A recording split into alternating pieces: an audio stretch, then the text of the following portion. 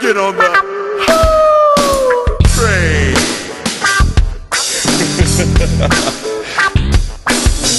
Pimpin' ain't easy.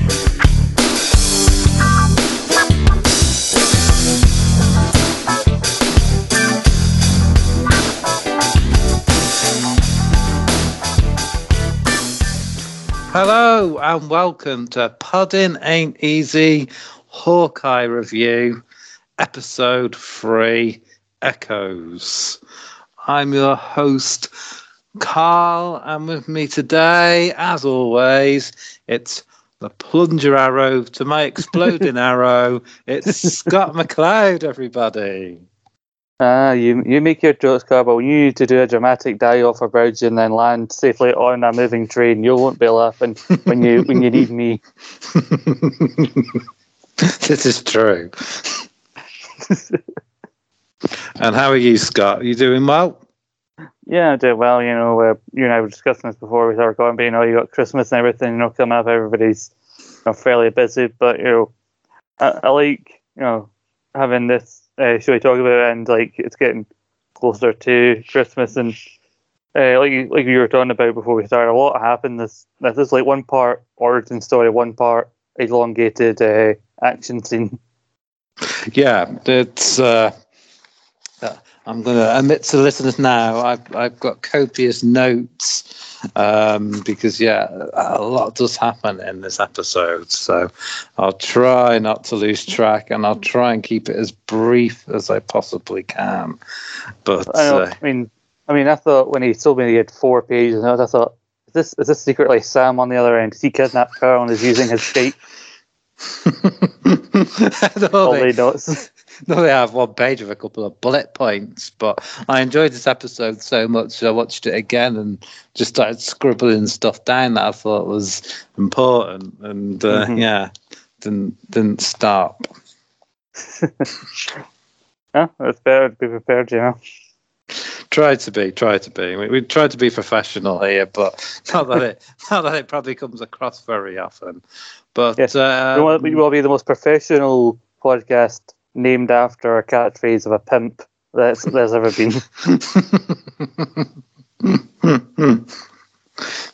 No problems there. But it was a kayfabe pimp though, not real. Sure. Yeah. Although he did cover the strip club in real life. But never mind. We're getting into the festive spirit, aren't we? Exactly. Ho, ho, ho. It's what he said when he needed 3 hosts to come over in a short order. But move on. Yeah, swiftly moving on.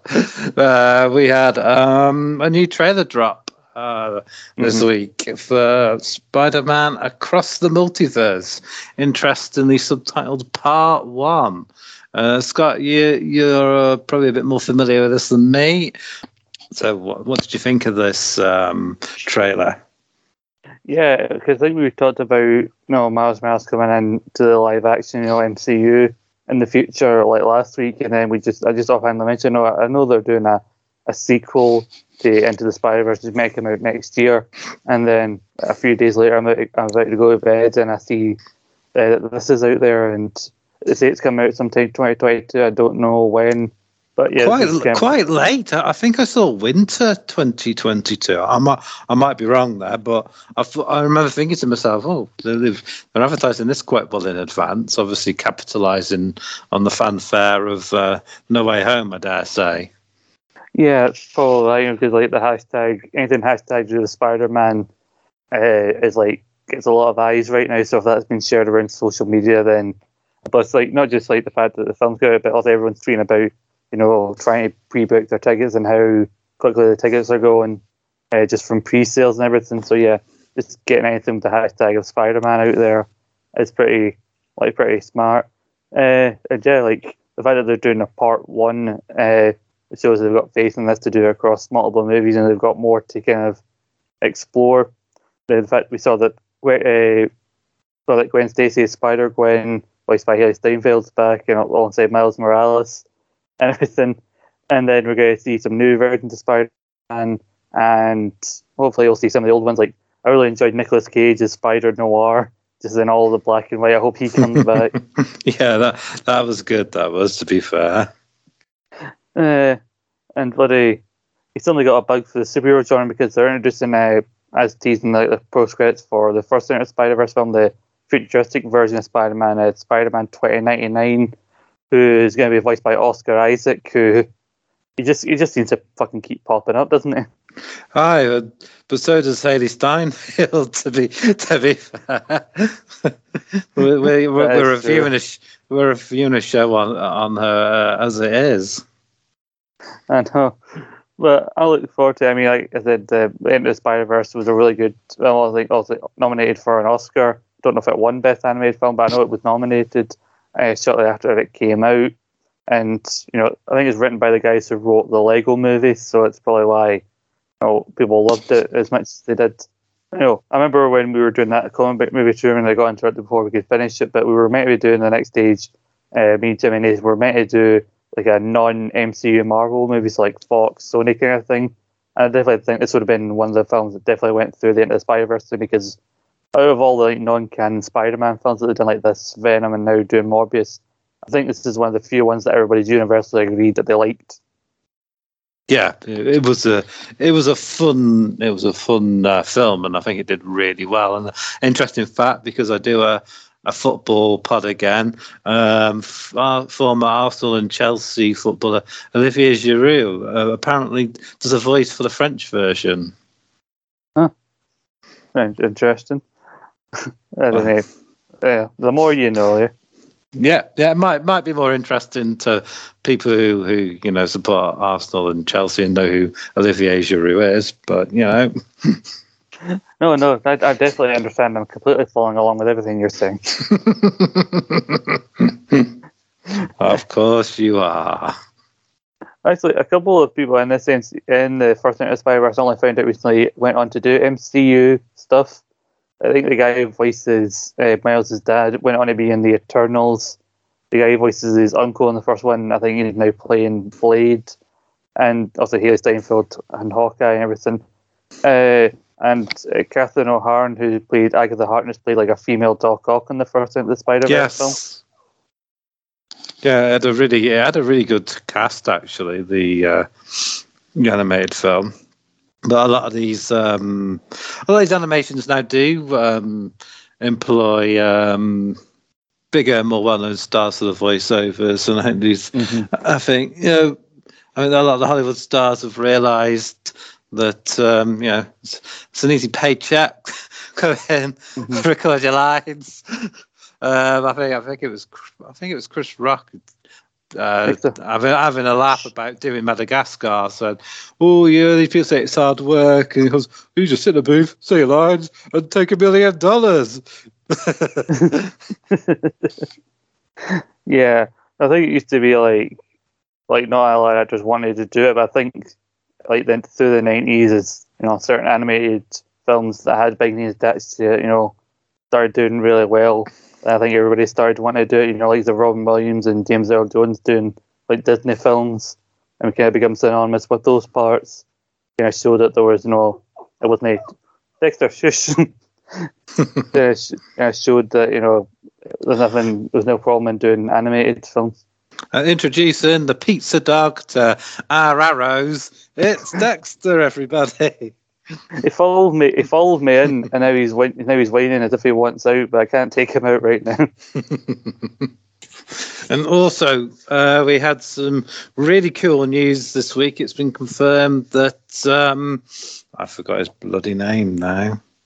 Charlie Cox has been confirmed to carry on as Daredevil for Disney, which is really good news, because I thought he played the character really well. So I'm glad they're keeping him on in that role.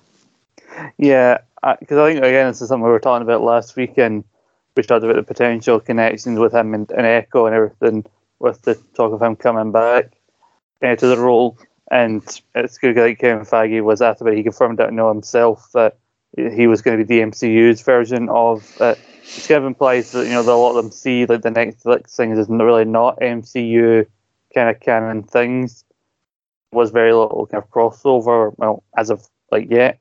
So eventually is he just going to be like Daredevil and just like name in that, and like the guy like not acknowledge what he did in the 3 shows? Are the guy like you talked about we were talking about in Facebook about Foggy and Ellison and decide how they're going to recast them and kind of start a whole new thing. Yeah, I don't know. I think if you're keeping the same character, it would be strange to sort of not acknowledge what's come before and start again with an origin story, because the first Netflix season was basically the origin story. So I don't know. I think that would be a bit pointless to do that. And I think from what they're doing so far, I would have thought Disney are a bit too sort of clever to do that. So hopefully they'll just start with him already being Daredevil. Yeah, I think he already will be Daredevil. Although they need to show the origin. It's just a case of like, is it the same actor but playing just maybe slight alterations from the version you've seen before? Because I'm assuming that this version of Daredevil will go straight into having the red suit and not start off with the black that we saw in the Netflix show, and then go into the, because you didn't get the full like recognizable red suit until like the season finale of season 1. Yeah, that's kind of what I meant. Yeah, that hopefully they'd skip that this time. Maybe you could show some in flashbacks. I mean, I don't know if Disney can buy the rights to the Netflix version, or who the rights belong to and how it all works, or they can maybe do some sort of deal that they've done with Sony, so they share it or something, maybe.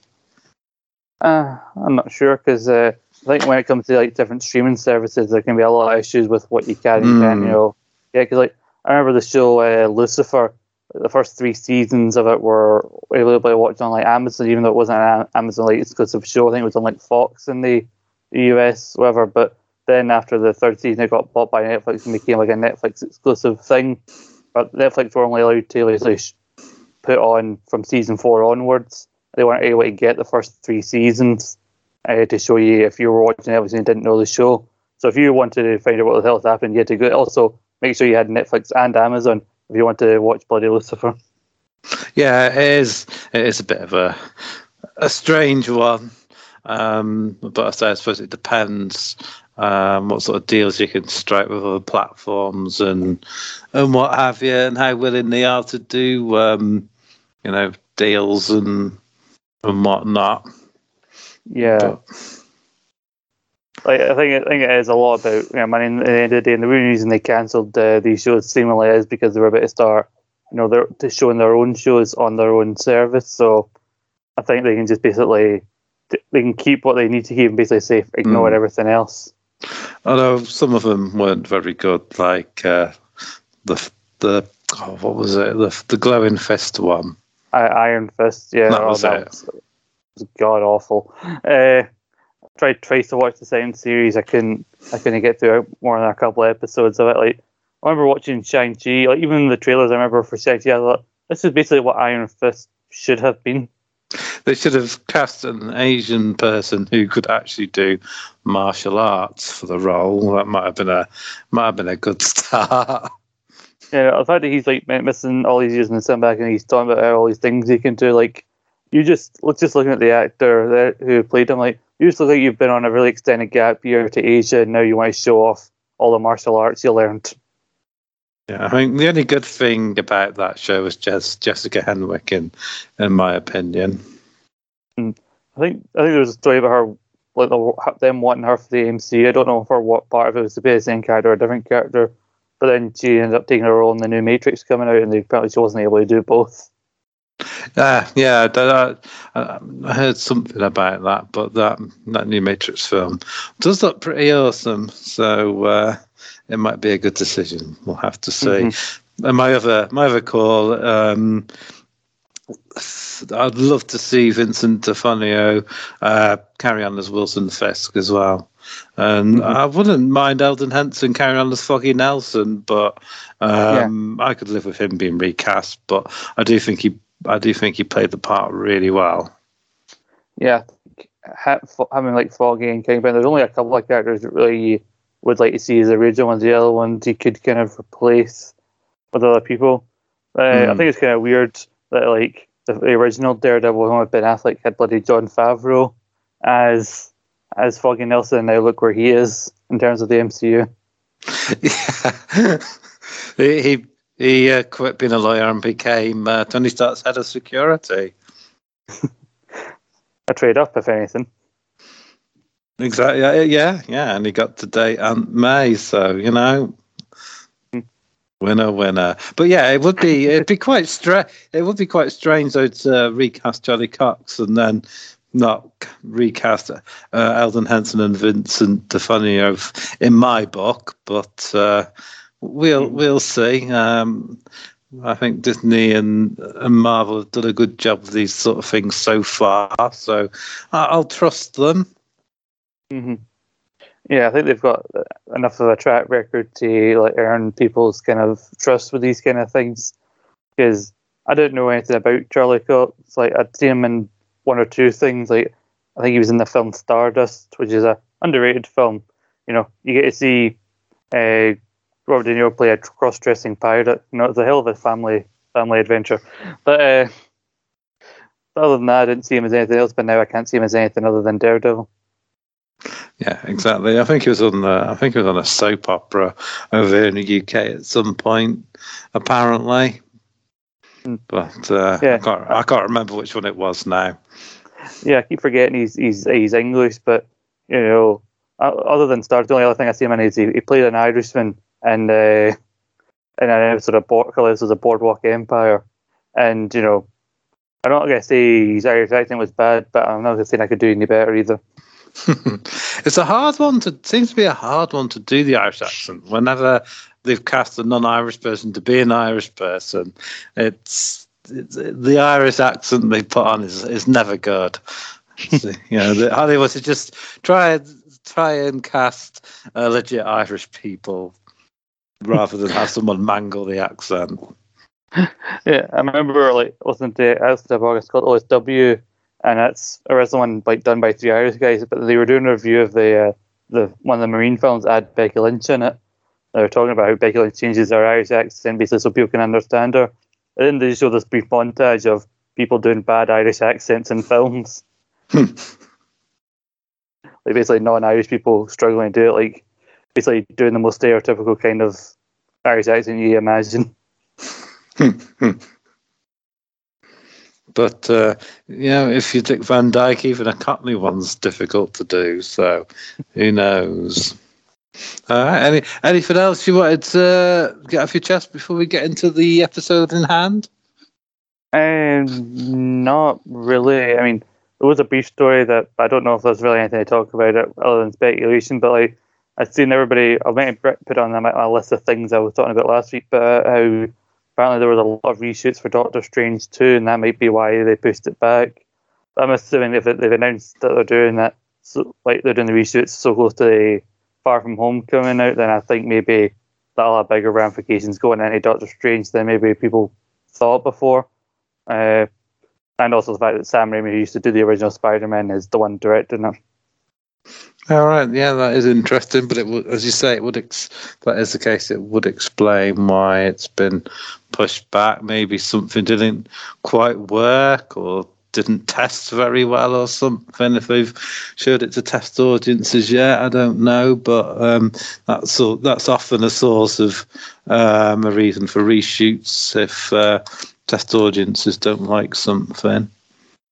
Yeah, because I don't know if they're at the stage to show it yet, but there has been a history of test audiences dramatically changing films. Apparently a test audience is what got the scene with Darth Vader swinging the lightsaber around, because basically they're like, oh, not enough Vader in this film. Yeah, basically, yeah. A lot of complaints, wasn't it? Yeah, in Rogue One, that wasn't enough Darth Vader, so they added a as you say, that bit where he slices through. What do you call people who occupy a spaceship? Yeah, rebels on the spaceship. Yeah, I mean, we were saying not enough. That's a bit more articulate than I assume the people who try and survey for test audiences are. Me, who's never met a test audience, ever Billy. I just assumed there was just somebody in the background. I want to see lightsabers. It's a Star Wars movie. There's no lightsabers. But yeah, it's hopefully the because sometimes you hear about reshoots in films and it does make you panic. It's not going to be very good because like Solo film had a lot of reshoots and changes direction by all accounts, and that wasn't great. Mm-hmm. Yeah, sometimes they can really like dramatically change the quality of like the Fantastic Four film that Josh Trank did. Had a lot of reshoots or stuff edited out, and sometimes you end up with fucking the final product being 4 hours. Zack Snyder.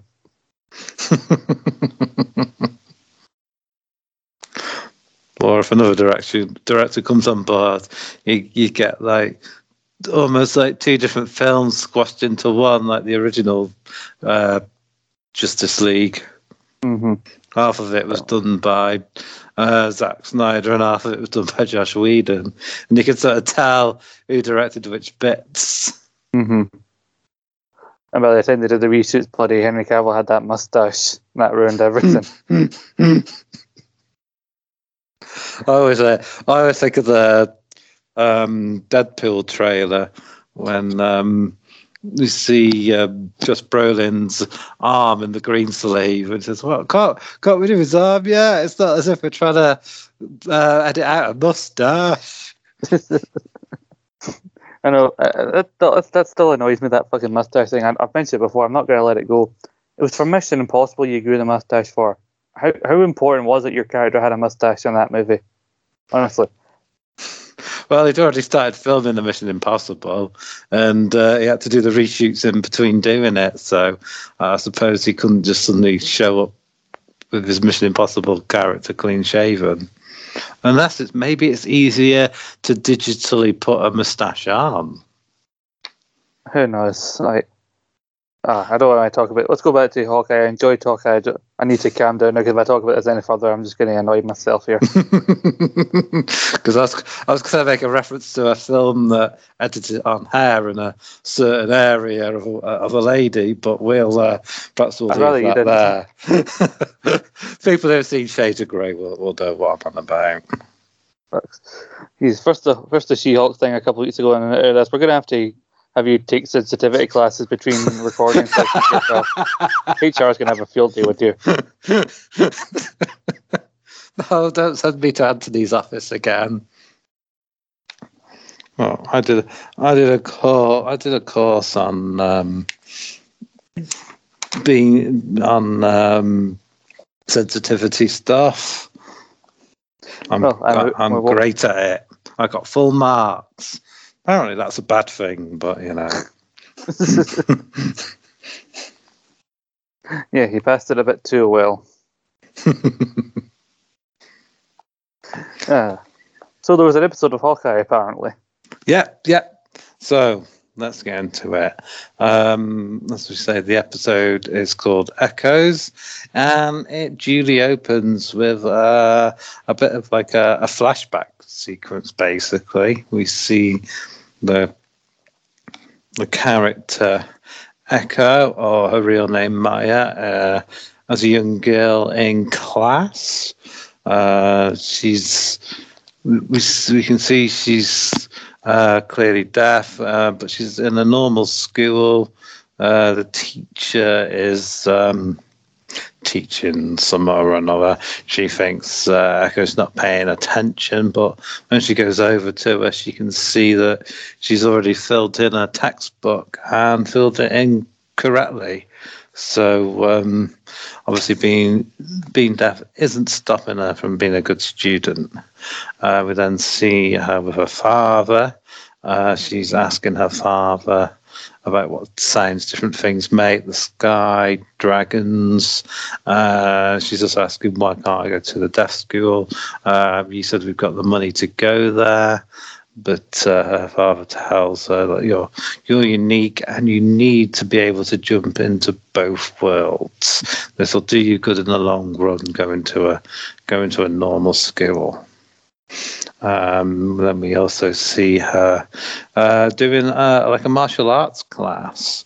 Her father tells her that your uncle will be taking you home today, and we see sort of part of a person in a nice black suit, sort of see half his torso and an arm, and he reaches out and pinches her cheek in like a playful way. So we don't actually see who it is. So that's a little cool little tidbit there, which we'll get into after.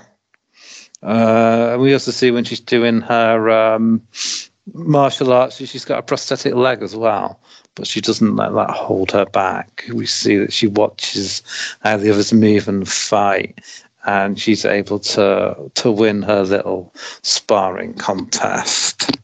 Then we go a little bit further into the future where her father and their gang are getting taken out by Ronin, who we also know is obviously Clint, and he's obviously mortally wounded her father.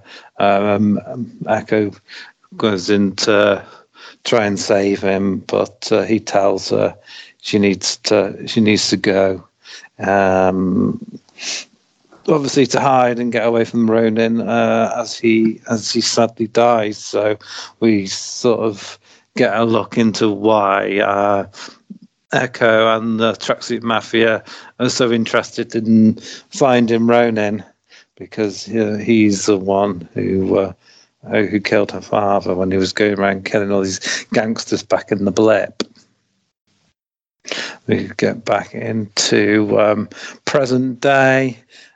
Clint and Kate are both tied up now. Her little rescue did not go well, and he's not impressed that she sort of came to his aid, because it's bollocks up his plan somewhat. And we sort of see them, but they're sort of tied. I don't know if are they in a mall or something. They're tied up to those little like unicorns that you put your couple of dollars in, and they move back and forth, which is quite fun. I think they were in like an old like warehouse thing. It used to like house like toys. I think it says something toys on the sign when they do like the escape later on. I couldn't quite make up my mind. Yeah, but I know the ones you talked about, like the one basically you see them outside a shopping centre for the like young kids, or you see them inside the shopping centres. It's funny. They're just laughing at them while they just make them like, keep their money on the machines. Yeah. They keep making them ride the thing, and they're both getting a bit fed up by it. But there's also a fun little bit where Kate sort of gives one of the thugs advice on some Christmas present he's bought his girlfriend.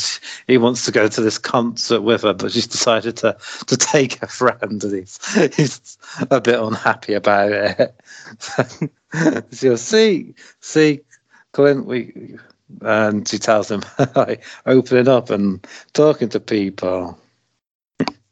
I think he does then tell her that he was basically here to clear her name, and she basically fucked that up, and she's like, well, didn't know that. So we sort of they sort of get introduced to Maya / Echo, who comes down with like a it's like a interpreter lieutenant. I'm not sure if he might be a boyfriend as well. They do seem quite close. What do you think, Scott? I think he's kind of like is the right hand, because I believe he was the one. I didn't really make a mention of it in the first couple of episodes. They didn't get meant much, but like he was one of the thugs that helped break into the auction. I think he's the one that like lifted up his mask after Kate got away in the Ronin suit. So I think he is kind of a right hand, but also he's one of the only ones that knows sign language, so he can interpret for her. But I think they do imply that they are very close. So I don't know if they're out and out saying it. There's something else going on there. Yeah. I couldn't quite decide myself, but yeah. So anyway, this she stamps on Clint's hearing aid, telling him he doesn't need it and he would be better without it. Obviously, Echo is talking to them in sign language, and the other guy, I can't remember his name now. He sort of interprets for her. Mm-hmm. Clint is denying all knowledge of Ronan. He says it's definitely not Kate. Look at her; she's 9 years old. She doesn't know what she's doing. He tells them that Ronan's died, and that he knows because his friends saw it. It's they know he's lying, and to be honest, it's not the most convincing lie. To be fair. Mm-hmm. Yeah, I think Kate's obviously. She'd be annoyed if Clint basically told her she didn't know anything, but she's trying to play along. I don't do anything. I didn't know anything. I'm not Ronan, because obviously echoing that thing that she is, and so she's trying to play like back up Clint, saying like, "Yes, I don't know anything. I'm not even supposed to be here."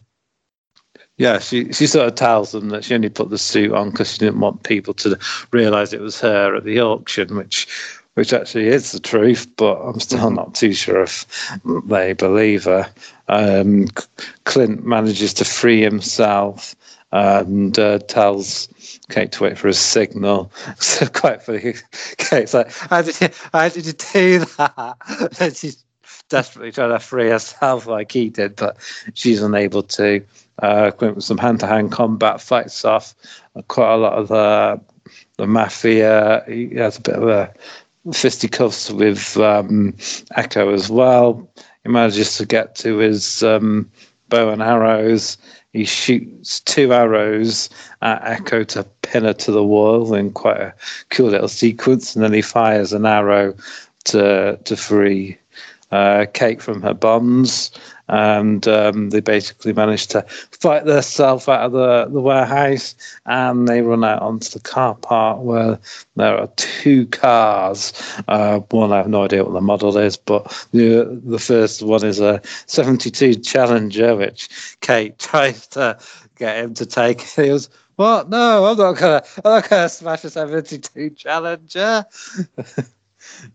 And he's trying to get Kate to drive, but she says, no, you drive. And he's like, I can't, because he hasn't got his hearing aid. And she's tugged to the wrong side. He goes, I can't hear you. But the mafia come out after them, and they have no choice. Barton has no choice but to get behind the wheel anyway. And they drive off, and we sort of see the car chase we saw in one of the trailers, and it's a really cool car chase as well. It's... he tells her to fire at them, and he's sort of, as he's driving, sorting out the trick arrow she can't use. Not that one, definitely not that one. And she fires something that sort of makes a purple gloop substance cover her car windscreen. She's like, Play-Doh arrow. Yeah, I don't think he realizes she's used it, because I think he's only got the one, but he tells her he should have hit the tires, but she's already fired it, so it just makes a wee bit of a mess on the windscreen.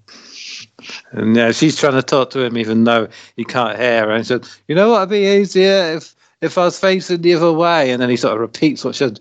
It might be easier if we were facing the other way. So he spins the car. He spins the car around and starts driving backwards so Kate can see where she's aiming. She fires another arrow at the car and it blows up, which makes a gasp. So, you mean to tell me there's 4 more arrows more dangerous than that one? I think there was a bit of creative editing in the trailer, because it makes it seem like that Clint makes a face after that, like he's acknowledging it, but we know that the fact that she's looking in, every time she pops her head in to say something, he pretty much can't hear her because he's having to focus on where he's driving, and he's not looking like directly at her. Yeah. There's a couple of times he pretty much parrots what she said because he doesn't know what she's saying, and then she fires the scut arrow. I mean the plunger arrow, and Hey. plunger arrow. What's that? What's that trick? It's useless. But we do see later on it's not useless because it's Christmas. They drive through a load of Christmas trees. She fires another arrow that seems to, I don't know, cast a net or something. It pulls all these Christmas trees onto one of the pursuing cars, which is quite funny. And Echo pulls up alongside them in the Challenger, so that must have been her car. So don't know if that's a good thing or a bad thing. They didn't take it in the end. And as she pulls up alongside, Kate's able to reclaim her own bow. And she says, "I'll take that, thank you very much." And she shoots another trick arrow into the car, which shoots like a purple gas into the car, so they can't see and they crash. and Clint sort of promotes the fact that the car gets totaled anyway. And they sort of have to stop, and they come to a stop and spin round with nowhere to go. There's a pickup truck that looks like it's gonna run into them at some point. So he sort of fires and that tells Kate to fire an arrow into the air. Now, my first watch through, I didn't clock the arrow that Clint fired said Pym on it. I was a bit confused why the arrow suddenly got really massive as it lands on the truck. But on the second watch through, I was paying a bit more attention, and I realised what was going on, thankfully. Because I thought, I convinced myself perhaps the arrow didn't go massive, and I just thought I just Mandela affected the thing. But yeah, I had to rewind it when I was watching it just to double check, because I seen it was glowing blue at the front, and the fact that the sides went, was it a Pym kind of thing? Because like Clint's already met Ant-Man across like Civil War and like Endgame, but so I had to rewind it, and it says like Pym on the end of it. Yeah, as I say, it confused me now the first time I watched it. And Clint decides he needs to run to retrieve the plunger arrow. So they obviously need it for something, which we find out quite soon as he fires an arrow sort of onto the bridge, and he sort of abseil fly down onto a moving train, and they use the plunger arrow onto the train, as Scott mentioned at the beginning of the pod, to cling onto the moving train as they make their getaway. And Kate says, "I totally get the plunger arrow now." Yeah, and then like the whole miscommunication between them was even funnier here, because she sits down after that, so the dream finally, after getting a moment's respite after that whole chase and everything, it's like, "You need to walk the dog." And then she starts talking, and then he starts having a completely different conversation about how talented she is, and before she can even get a chance to say thank you for what he said to her, he goes, "I think we should walk the dog." Yeah. And back at their sort of little hideout,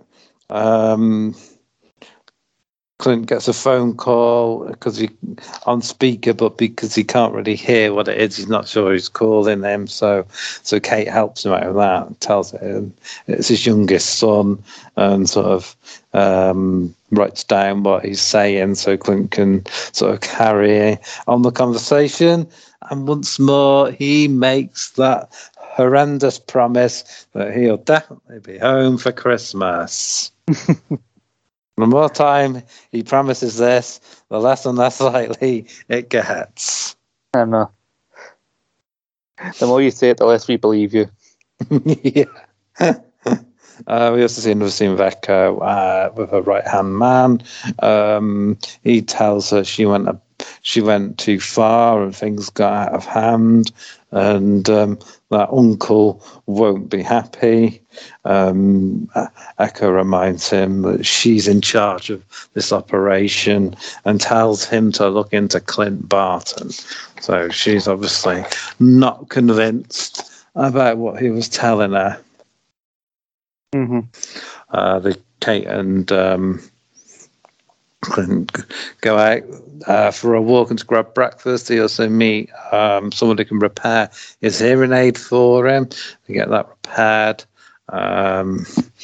They have like a bit more of a chat in the diner. She goes back onto his branding problems and draws up a design of a suit for him, which I think must be the original comic book suit by the looks of it. And he tells her, "I am not wearing that. I'm meant to be a ghost, and plus my wife would divorce me if I wore that." Yeah, because it's got like the mask and like the H on it for Hawkeye, so it's pretty much accurate. It's just like a quick like sketch of it. And she says it would be purple as well, which I'm pretty sure his original costume was black and purple, so it makes sense. He tells her he needs to find a name. She needs to find a name for the dog, and she goes through a couple of names, and then when she says pizza dog with a sort of looks up in a sort of happy way. So he has been named and dubbed Pizza Dog. It's official.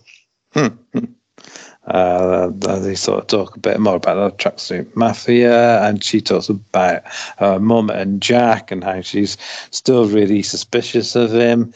And she tells Clint, "We're going to break into my mum's penthouse and we're going to find information on Jack." He doesn't seem super thrilled by that idea, but they go along with it, and he realizes when they're in the penthouse that, she and her family are filthy rich. And they start snooping. Kate has a look on the laptop. She manages to get in with her mother's password and starts finding a few files on a couple of things before she gets locked out. And as Clint is snooping around, Jack hiding in the corner sort of puts a sword to his throat, and the episode ends there with Clint in a bit of bother. So quite a cool way to end the episode. Because I messaged you shortly after I watched it, telling you, basically trying to prepare you, because I didn't know if you'd watched it or not, for like a really annoying ending. Because as soon as the sword like came at his throat and then it just cut to black, and like, oh, please don't be into it. And then the first credit came on, I went, oh, you. Same issue I had with like the last few episodes of WandaVision leading up to the finale.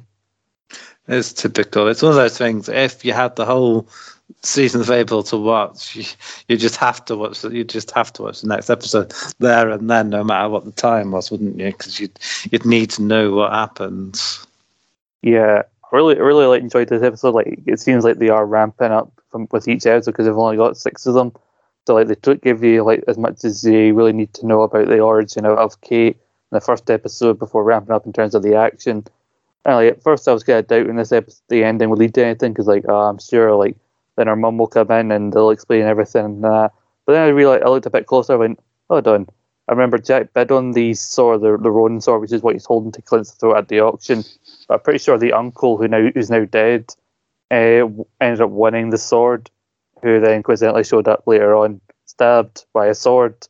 So again, makes me think, how did Jack get the sword he's holding to Clint's throat? See, like, yes, we were right not to trust him, because like she like gives him a bit of information about Jack that he like Clint doesn't know because he wasn't there. So out of context, she goes, and yesterday he offered me a butterscotch.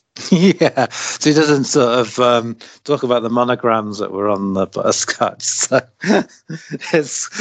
Clint's just a bit baffled by that one. He's like, that's not a crime to me. But yeah, I wonder if, like we were saying on the last pod, that Jack's going to end up not being a villain at all, and perhaps it is Kate's mum that's in some bad stuff, and he's getting close to her because of that. Because as we did go over in the other part, it just seems a bit too obvious that he's going to be a villain, and he's obviously not going to decapitate Clint because he's the main character. So something's going to happen there. It feels weird that we're like halfway through the season, we're not actually sure who the bad guy really is. Is it Jack? Is it our mum? Is there somebody else? Like, because you got Echo, and Echo's like talk about her uncle who's clearly involved in crime, so she's working for him, and the Tracksuit Mafia work under her as kind of our lackeys for the most part. I put in my notes here. I made some notes of my own. My second note that I made here is Kingpin is definitely the uncle. Yeah, I said this to you in our chat yesterday, and I put that in my notes as well. It's got to be, surely. I know, like very like well, it may be bigger than her because she's a child, but a very imposing white man with large hands with a very deep throaty laugh, and like that's Kingpin. Like, yeah, not just because he's got connections to Kingpin in the comics, but just like from how they showed you him without really showing you him, and then still implying that they're still working together, and that Clint somehow come across him because later on he says to Kia about the Tracksuit Mafia, and what he knows was somebody at the top. You don't want to get on the wrong side of them. Yeah, exactly. Yeah, and as you say, he did look quite a lot. You don't see much of him, but it does look quite a large man, and and the suit looked like the sort of suit we saw Kingpin wear in the Daredevil series. So it's got to be. Whether he makes a proper appearance in this, I don't know. But if he does, I hope it's Vincent. Yeah, I have a feeling like we were recording this. This will be out just probably the same day that the new episode comes out. So maybe you're listening to this first, or you've already watched it. So let me know if I'm wrong here on Twitter. But I have a feeling, last shot to like episode 4 is just the big reveal. You know, they get into a thing with the Tracksuit Mafia and Echo again, and then they meet the uncle, and then he just instant enough just sitting in his suit in a big chair. It's a big cliffhanger for episode 4. All right, that'd be cool. I have a feeling because I think by the time you get to episode 4, you really need to start revealing something in terms of who the bad guy is, because then you've got episodes 5 and 6 left to really then see how they take them down. Yeah, definitely. Or you just sort of, because they haven't actually got it cast properly, you might just sort of see more sort of parts of him and speaking rather than see his face, if that makes any sort of sense. Mm-hmm. Yeah, and I think maybe they'll hold off because maybe they think that some people who might have watched this might not have watched the Netflix show, might not know a lot about this version of the Kingpin or the character. So yeah, you never really know. I think they might do something like a fan service, like an end of credits scene at the end of the last episode or something. And he might just make a brief appearance like that. Mm-hmm. Just maybe to set up the Echo's own series. Yeah, it's interesting because I found out about Echo. The actress who plays her is deaf. Yeah. There's a real interesting little thing on YouTube. I don't know what to call it because it's only just over a minute, but it sort of tells you about the actress that plays her, Alaqua Cox, and she's deaf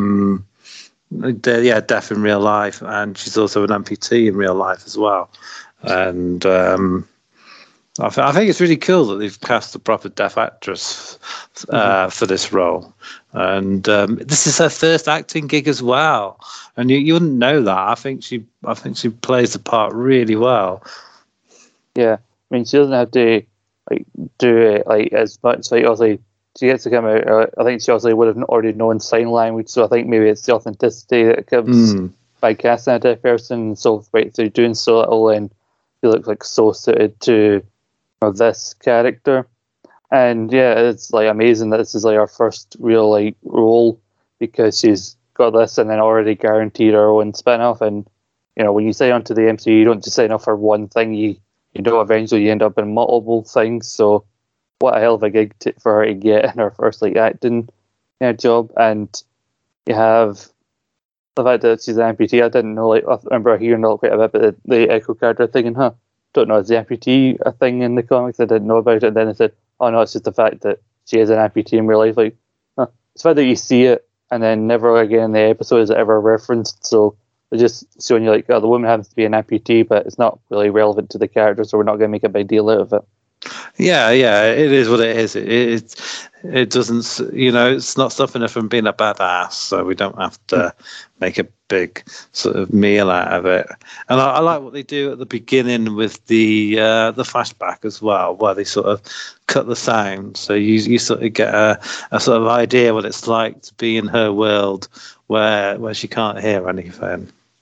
Yeah, and like I think it goes back to what we were saying in a previous episode about how they turn her from like a villain to maybe more of an anti-hero rather than a good guy for her own show, because it's an interesting idea. It'd be weird for them to try and get you to invest in like a villain as the main character when they do her own show. And I think this is the best way to do it right off the bat, to show what struggles she's had to overcome and everything. And apparently she's got this ability where she can basically like watch somebody and learn how they fight. So you see her watching the fight in the karate studio, and then she goes up and she fights the boy who won the last fight and is easily able to take him down. So obviously it shows you that also with the thing with Ronan, it shows you that she's not really a villain. She's just like trying to get like justice, and she's like we're seeing things from her perspective. So in her mind, she's not really the bad guy. Ronan is, and also it's very interesting that not her or Kate or anybody still doesn't know that it's Clint. And the fact that like you see very little of Ronan in that flashback scene makes you think maybe not straightforward. Maybe it's not Clint under the suit. Maybe it is. Who knows? Like, because it'd be interesting to see Clint have to deal with the consequences of what he did during the blip. But I remember like seeing the clip where she looks in the window and you see Ronan going around killing people. And I was like, like proper like, oh Jesus! I didn't really think they'd go down this road.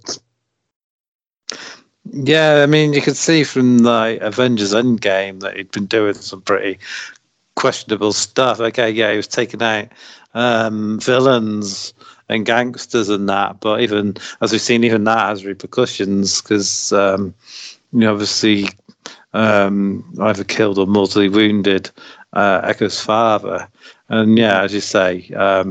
She's not exactly a true villain. She's sort of been molded into this life from a young age by her father and uncle, which I dare say he isn't like a paternal uncle, but he's just given that name as you do when you've got a close friend and you say this is Uncle Steve, but he's not really your Uncle Steve. He's just your dad's best friend or whatever. Yeah. So I think he's more that kind of uncle than an actual relation uncle, if I'm making sense there. Yeah. And yeah, she's got a legit beef and reason for hunting down Ronan and possibly Clint if she finds out he was Ronan, because he's looks like the reason why her dad's dead. So yeah, it's there's a lot of good serious stuff here, but then there's also a lot of good comedy stuff, like the whole car chase sequence. It's just hilarious that he's driving away at top speed and he's going through the trick arrows, telling her what ones she can't use. Mm-hmm. But before that, like there's some comedy to start it off. Like you really jump back and forth between the tones, because you see Echo's father getting killed, and then you see the Tracksuit Mafia, putting Kate and Clint on those like machines and like taking the piss and that. You have that whole sequence with the thing like, I bought my girlfriend Imagine Dragon tickets, now she wants to go with her friend. She doesn't even like Imagine Dragons. I'm the one that bought them. And Kate tries to find the positive, like, well, at least you don't have to sit through Imagine Dragons. I like Imagine Dragons. Oh yeah, no, they're cool, yeah. There's nothing wrong with Imagine Dragons. I want to put that out there. They did that song Monster for the Daniel Bryan WrestleMania 30 video package. Elevation. Anyway, they've done some decent tunes. I don't mind them. Yeah. Anywho, then they jump into the car chasing, which you get a whole new perspective. Because remember we saw the clip and he kind of implies about the hearing loss with the, no, I don't, when he says in the club, no, I'm not hearing you, you drive. So Clint goes through that whole fight scene between with him and Echo and the warehouse that does the whole car chasing onto the train while he basically can't hear anything. Just again shows you how talented like he is still. And then it does provide for the funny like miscommunications. And yeah, I think the Red Challenger was like his car in the comic this is based on. Then so they think they threw that in there as a bit of fan service. But then, like you said, even though he doesn't want to like risk like damaging it, because like the car that they take, the windows keep getting like shot out. When they're fending them off, the car does crash anyway. Yeah, there's also a fun bit of the communication when he's trying to fire the arrow up and she starts saying something and he's like, I can't hear you, but I'm assuming you're on board. Yeah, very, very much. And then like one of the only trick arrows that I think didn't really work is when he had the acid arrows to like shoot down the traffic lights. I think they were wanting like all the cars to try and block them out, but they end up catching up to them anyway. So I think that ended up being a bit pointless. But remember when he's trying to like he needs Kate to distract them while he gets the plunger arrow back. He uses the last trick arrow, but it just so happens to be like the USB arrow. So there's nothing you can do. But they're a distance away. She goes, stand back. And she holds up an arrow and they all stop. They don't realise, like, you don't want to see what this can do. I just fires it and just bounces off. And like, yeah, that's really funny. That I forgot about that bit. That was hilarious. It's like the bit in that Simpsons movie where people trying to get into the house and Homer finally goes, stand back, I got a chainsaw. He just starts making chainsaw noises. Just it says he does need to sort out some sort of labelling system. Very much. And then, like you said, you jump back to the different tones, and then it gets really just sad. It just felt like, oh, like it was one of the saddest like MCU scenes I think they've had since the scene with Tony's funeral with his daughter, because the bit where he doesn't realise he's talking to his son, and then she's writing down and stuff, and then she writes down that he says it's okay if you can't come home for Christmas, and just to see just the look on Clint's face, like the idea that he's son's okay with him not being there, and like even though he really wants to be there. Everything's like, a bunch of might joke about him like making the promises, like you feel like there's a bit where his wee boy just like, ah, like, he really brings the mood back down again after the whole like excitement of the car chase. Yeah, it really does. It's got a heartfelt sort of little scene, and it's really well done as well. And again, I like the way they sort of, when you sort of seen it from Clint's perspective, they sort of do something to the sound where you can't really hear what the boy's saying, so you sort of get an idea what it's like for Clint, which is really cool. Yeah, you can faintly hear what he's saying, but also Clint can't fully hear it, so we can hear it, and then you see Kate write it down on the bit of paper. And then they kind of do a similar trick with Echo, who's kind of fully deaf, whereas Clint isn't fully deaf yet. Where like when the scene where they're interrogating Clint is back and forth between the sign language, and then you see her like reading his lips and the subtitles of what she's seeing. And he tries to tell her, "Oh, Black Widow killed Ronan," but they don't believe him because, like, conveniently for him, Black Widow's dead and can't corroborate what he's saying. And then like the fact that she destroyed the hearing aid because like she's learned to live without one, and she thinks he should as well. And then he tries to do the minimal sign language he knows. He just goes, "Cookie, good."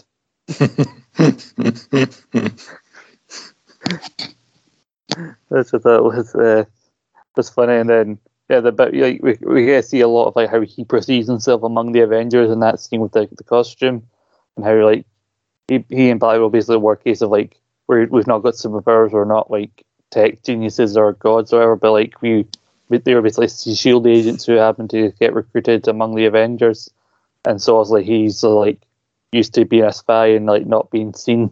And then yeah, the bit like my wife would divorce me if I wore something ridiculous like that, because I think there are some costumes that you can't really adapt as faithfully, because in reality when you put them on like in live action you realise it's a bit silly that so basically them acknowledging like, yeah, he's not going to get the full Hawkeye costume, but we've referenced it, but you know, Jeremy Renner would look stupid with a big H on his forehead. Yeah, they do that quite a lot in these films and programs. Yeah, little references to the old costumes, and we all have a bit of a laugh about them, because I imagine they were apparently quite cool back in the day when they were first conceptualized. But looking back at them now with 2021 eyes, a lot of these costumes look, a bit sort of terrible and gaudy to work in real life. Mm-hmm. Yeah, and I think because the episode doesn't feel as long as the last two. I think because they cram so much in that when it does end, you do feel that kind of because you're following along. It feels like they're really progressing the story, and then once again having to go back to the system we're on now of the watching weekly that we've got to get used to again. It's keeping you guessing until the following week. Yeah, I must admit, they do a very good job of pacing these episodes. I mean, an episode like this, it's got so much going on, could be in danger of feeling a bit bloated and having too much happening, but they seem to work it really well, so it never feels like too much is going on, and they still find points where they can sort of slow the pace down for a bit of sort of talk and an exposition, like the coffee shop scene and what have you. So I think so far they're doing a really good job with this series. Yeah, I think you can slowly but surely see him warming to Kate, even though during the diner scene you still hear that faint echo sound, when he can't hear something. But it turns out he's already got his hearing aid fixed by then. He's just decided to turn it down a little bit. Yeah, they seem to have good chemistry, Renner and Steinfeld. So it's working really well. The castings on all these sort of Marvel shows on Disney Plus so far has been excellent. To be fair, been solid, and it's interesting to see how things progress start of the next episode, because then we got Haley's because then Kate Snell's probably going to find out about what's going on and everything. Cause I've seen the odd TV spot where you see them inside the apartment, and there's a scene in an elevator. I don't know if it's in the other apartment they were hiding in or this one, but Kate's there in her full purple kind of suit that she was wearing at the start of the first episode, and you see her wearing all the promo pictures, and she's got a bag of stuff. She says to somebody in the elevator, "Hey, can I tell you a secret? I'm working with an Avenger." Yeah, that looks like it could be a fun bit for whenever it is. But yeah, I mean, it's mad to think we're halfway through it already. Yeah, it's gonna be kind of sad when it does finish. But I'm interested to see where they go with again, if this meant to be Jeremy Renner being phased out in favor of Kate Bishop, and I wonder if I'm interested to see if they set up where Kate Bishop will appear next, if it'll be another series of this, just be more focused on her than Clint, or is she going to be in a crossover into one of the upcoming films? So still more figure. And we talked about before mentioning Black Widow, Florence Pugh is still meant to appear, but I have a feeling she'll be towards the end of the series appearance, when some of the, I can never remember, Dora Milaje, I think they're called, to work for Black Panther, showed up towards the end of Falcon Winter Soldier because they were looking for Zemo. Yeah, it could be something like that. It'd be interesting to see how she fits into all of this as well. I think the 22nd of December would be the last episode airing. So right before Christmas, you're going to get the final episode, and we'll see if he makes it home for Christmas, because then a week later, the same day, then a week later, we've got bloody Book of Boba Fett starting. So how we're going to get the review of the finale and then the first episode of Boba Fett out is an issue for future Scott and Carl. Yeah, it's going to be an action-packed Christmas for Pudding Ain't Easy, for sure. Absolutely. But if you got anything else you want to say about this, or you good to go to the ratings first? Because for me, a lot of the notes are kind of more condensed, because while so much is happening, like I said, the action, everything the action scene kind of blends into one, and it does take up a lot of the episode while it is fun to watch. Yeah, no, I am pretty much got through my notes now. As I say, a lot of it was more on the sort of action scenes. That's probably why I wrote so much, because trying to keep up with all the different arrows and that they were fired. So I'm going to give this a 9 out of 10. I really enjoyed this episode. I'd agree with you. Like, it's easily, I think, the best one so far, because it was hard to try and find our individual rating for the 2 episodes that came before, because they both kind of flowed into each other. But it does feel like, as I said before, each episode is improving upon the next one. Yeah, definitely, and it's in danger of overtaking Loki as my favourite Marvel series. I think at some point in the new year, I'm going to try and review it back, like what I think is the best line of the new series, because part of me thinks maybe my opinion on Loki was maybe skewed by recency bias for having watched it back a second time, because I think it was really good on a rewatch. But part of me thought maybe it is WandaVision. Maybe I prefer WandaVision a bit more, but this might overtake WandaVision for me, this show. So I'm going to have to end up watching them all back if I can find the 8 hours in the day. See what you've done, Disney? You've infected my brain in my spare time. Yeah, you're ruining our lives, damn it. It's probably just as well they do it weekly, because I'll probably just sit here all night watching one after the other to find out what happens next. I know. I think finally having a show where we can just do all the guessing and everything, like what's going to happen next for first time in ages, is still a good thing. Yeah, it is as well, because as you say, as we've said before, it's the first time we've actually watched it in real time rather than as it's already been out there. So it's really cool not knowing what's happening and not being able to sort of catch up. So lots to take place in 3 episodes. You're starting to wonder how they're going to cram everything in. Mm-hmm. Yeah, I'm more wondering how we're going to cram everything in, to be honest with you. Well, we'll find a way. We shall find a way. So, Scott, are you ready for your plugs? I am, as I've got a more calm down Pete's dog sitting next to me, where he's trying to lick my hand. You can find me on Twitter at ScottMcLeod1996. Make sure you find out everything going on here with us, Rogue Opinions. If you want to specifically find out what's happening with Team Godfather here at Bonnie Ain't Easy, where you can find the stuff being tweeted out and updates on the shows that we're involved in outside of this, or just Rogue Opinions in general at Rogue_Opinions on Twitter. On my other show, it's Scott and Paul's Podcast at SP Rambling. You can find me and Paul doing a new kind of mini series as part of our kind of from the Vault retro review series called Titles, Politics, and Pish, which is a 3-part series which has started with Survivor Series 91. They'll go into this Tuesday in Texas, and then the Royal Rumble 1992 to see the unique progression of that title, and just basically classic examples of Hulk Hogan being a prick. And as we go into December, we're going to have some Impact and Fraser-related content as well. Over here, SmackDown's been a bit delayed, but here in Rogue Bench, you can find No Rogues Barred, where I interviewed Daniel Campbell of ESSR, talking about stuff he gets involved in there, including a show called Quiz Showdown that he helps produce, which is a YouTube monthly kind of quiz show.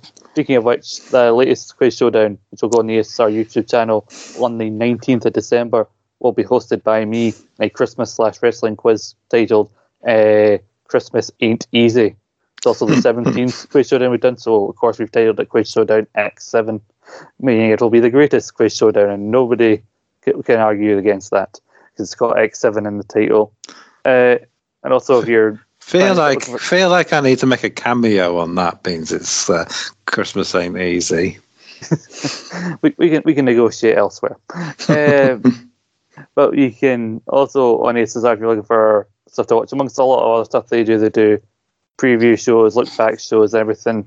But I recently did an interview for them that you should check out. This is about me. I did an interview with Adam Bigelow of the Attitude Era podcast. I had a chat with him. Mostly the first 10 minutes are all about Kane because we're both massive Kane fans. So if you're not into Kane, I'd skip the first 10 minutes. But yeah, in between that, I'm trying to find room to finish my bloody Christmas shopping before the shops truly get mental by doing as much of it online as possible. Oh, good luck with that. You've still got another, just over 2 weeks, so plenty of time, that is. But yeah, that's me in terms of the plugs. I had a busy week last week. I've got some stuff that I'm trying to, like, me and Paul are trying to record as much stuff in close proximity as possible so that I don't have to keep tracing back and forth in between other stuff I'm doing. So me and him can pre-record a bunch of shit through December. Best way to do it. Mm-hmm. What about you, Carl? Oh, you can find me, as always, at Carlos _fire80 on Twitter and Instagram. You can find us on Rogue _opinions on Twitter and Instagram. Make sure to check out Buffy the Vampire pod. We haven't done a new one yet, but you can go back and check out our pod on reviewing the first 2 episodes of Buffy the Vampire Slayer, if you so wish. There's another episode of Guns and Devils as me and Liam talk Manchester United versus Arsenal, and Man United's new interim coach, Ralph Rangnick. So lots going on there, and make sure to check out our website, rogueopinions20.wordpress.com, where I've recently uploaded a new article on the last final race of the Formula One season, where Max Verstappen and Lewis Hamilton will go into the final race level pegging in a winner takes all race for the championship in Abu Dhabi. So it can't get much, if you're into your F1 and racing, you can't get much more exciting than that. And that's about all I've got going on for now. Very nice. Carl will have all the time to finish his shopping, and I'll be messaging him, I've not finished buying X and that, and you're like, oh, I did it all while you were recording all those 40 million podcasts.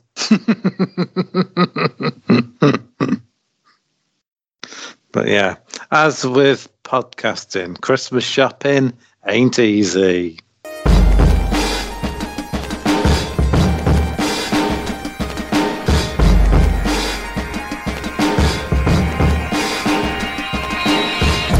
Ever since I could remember, everything inside of me just wanted to fit in. I was never one for pretenders, and everything I tried to be just wouldn't settle in. If I told you what I was, would you turn your back on me? And if I seemed dangerous, would you be scared?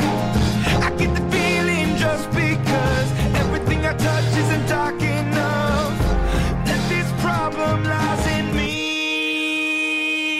I'm only a man with a candle that got me.